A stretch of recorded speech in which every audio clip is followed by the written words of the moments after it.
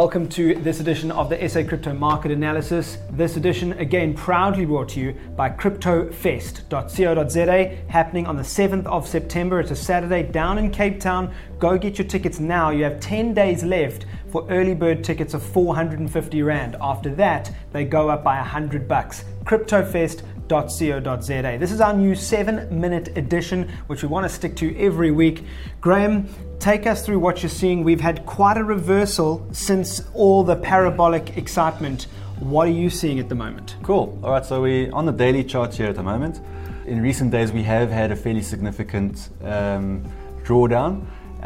So bottom line, I think, is that we're still in the bull trend, but we need to be a little bit cautious at this stage. Okay. So to anticipate whether this reversal that we've had continues and develops into a greater pullback, or if this was our buying opportunity, now we're going to carry on. So let's zoom in a little bit closer on the 4-hour chart.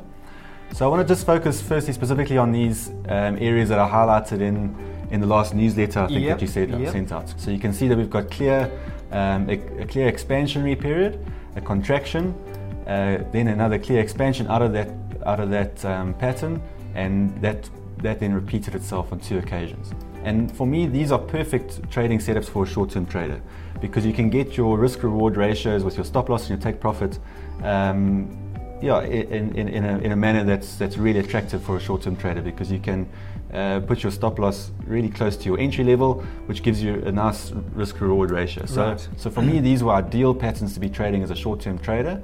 However, now we can see, and I want to just put on the Bollinger Bands to highlight this, but the volatility that we're seeing in the market now is far greater after we've got that sell-off than it was prior to that stage. So you can see how tight these Bollinger Bands are at this stage. Obviously they do broaden out during the expansion period, but then you get a nice contraction and then you go again.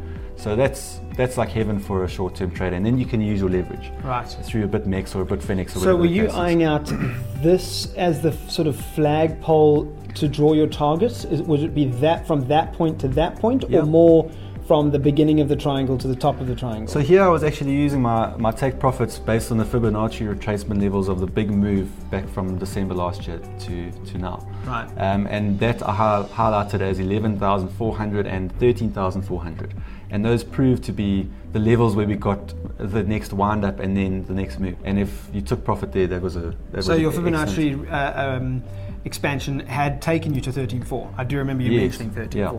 Okay, so we're pushed for time. Now you're saying that traders need to be cautious at the moment. I think caution is important, especially if you're using leverage, because number one, you can see how these Bollinger Bands have moved out, which means there's a lot more volatility in the market, which means that it's a lot harder to get your risk-reward ratio at an acceptable level. And also, we are now seeing lower lows and lower highs. We need to see some kind of significant reversal to get us back on track with the bull market, and I'm not saying that's not possible, and I think that's there's a decent chance that we do that. But at this stage, given these lower lows and lower highs, I think caution needs to be exercised for your short-term leverage trading. That being said, as a long-term accumulator, then $10,000 was your perfect buying opportunity to accumulate, and I'd be looking as a long-term trader to accumulate on the next dip. So maybe we dip back to the $10,000. I would be comfortable setting up some more buy orders there, and maybe if we get lucky, maybe we get a pullback further to this previous breakout point of 9,300, and we can zoom out further to see other potential buying opportunities.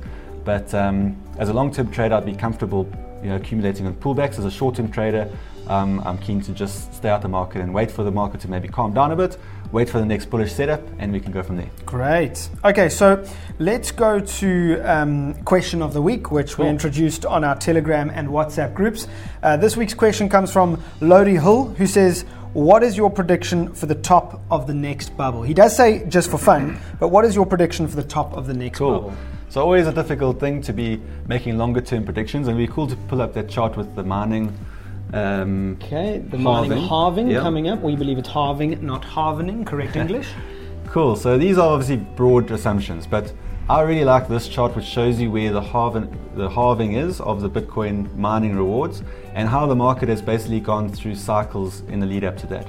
So I've recreated this chart, and it's a good one to go back and have a look at. But I've recreated this chart on TradingView. So here what we see is basically a recreation of that chart, and I encourage you guys to go and have a look at that chart in more detail, because I think there's quite a lot of insight that we can pull out. But for time's sake, we're going to jump ahead a little bit here. Broadly speaking, let's say that history repeats itself based on that mining chart, and that's basically the best broad assumption I can make, that I expect that process to repeat. So if we look at it from top to bottom, we had a move from $2 all the way to $1,000, okay, which is just insane. That was a 500x move, okay, and that's when the real billionaires and millionaires in this space were made in those early days, okay. Then during the next halvening process, we moved from a low of $200 to $20,000, 100x, still fantastic, okay. I don't think it's fair to expect that we get the same 100x move, the same way that we shouldn't have expected 500x after we got 500x there. So let's say that this now repeats itself going forward, and the next move is 5 times less than the previous one, if history repeats itself. So that would be a 20x move. So that would take us from a low of 3,000. Obviously these are all broad numbers, but 3,000 would take us up to $60,000, okay, at the peak of the next bull market, which if again history repeats itself according to the mining, we should expect that peak to be around about the beginning of 2022. So yeah, I think a fun one to have a look at, and yeah, if I were to take a wild guess, I'd say that's pretty much where I'd expect that we go. Well, there we go. That's it for this week, Lodi. I hope you take note of your answer there. $60,000 is the estimate of top of the next bubble. Graham, thank you very much. Thanks, James. For this week's episode, proudly brought to you by CryptoFest.co.za, happening in Cape Town, 7th of September. It's a Saturday. 450 Rand for the next 10 days, 550 Rand thereafter. Until the next episode, cheers.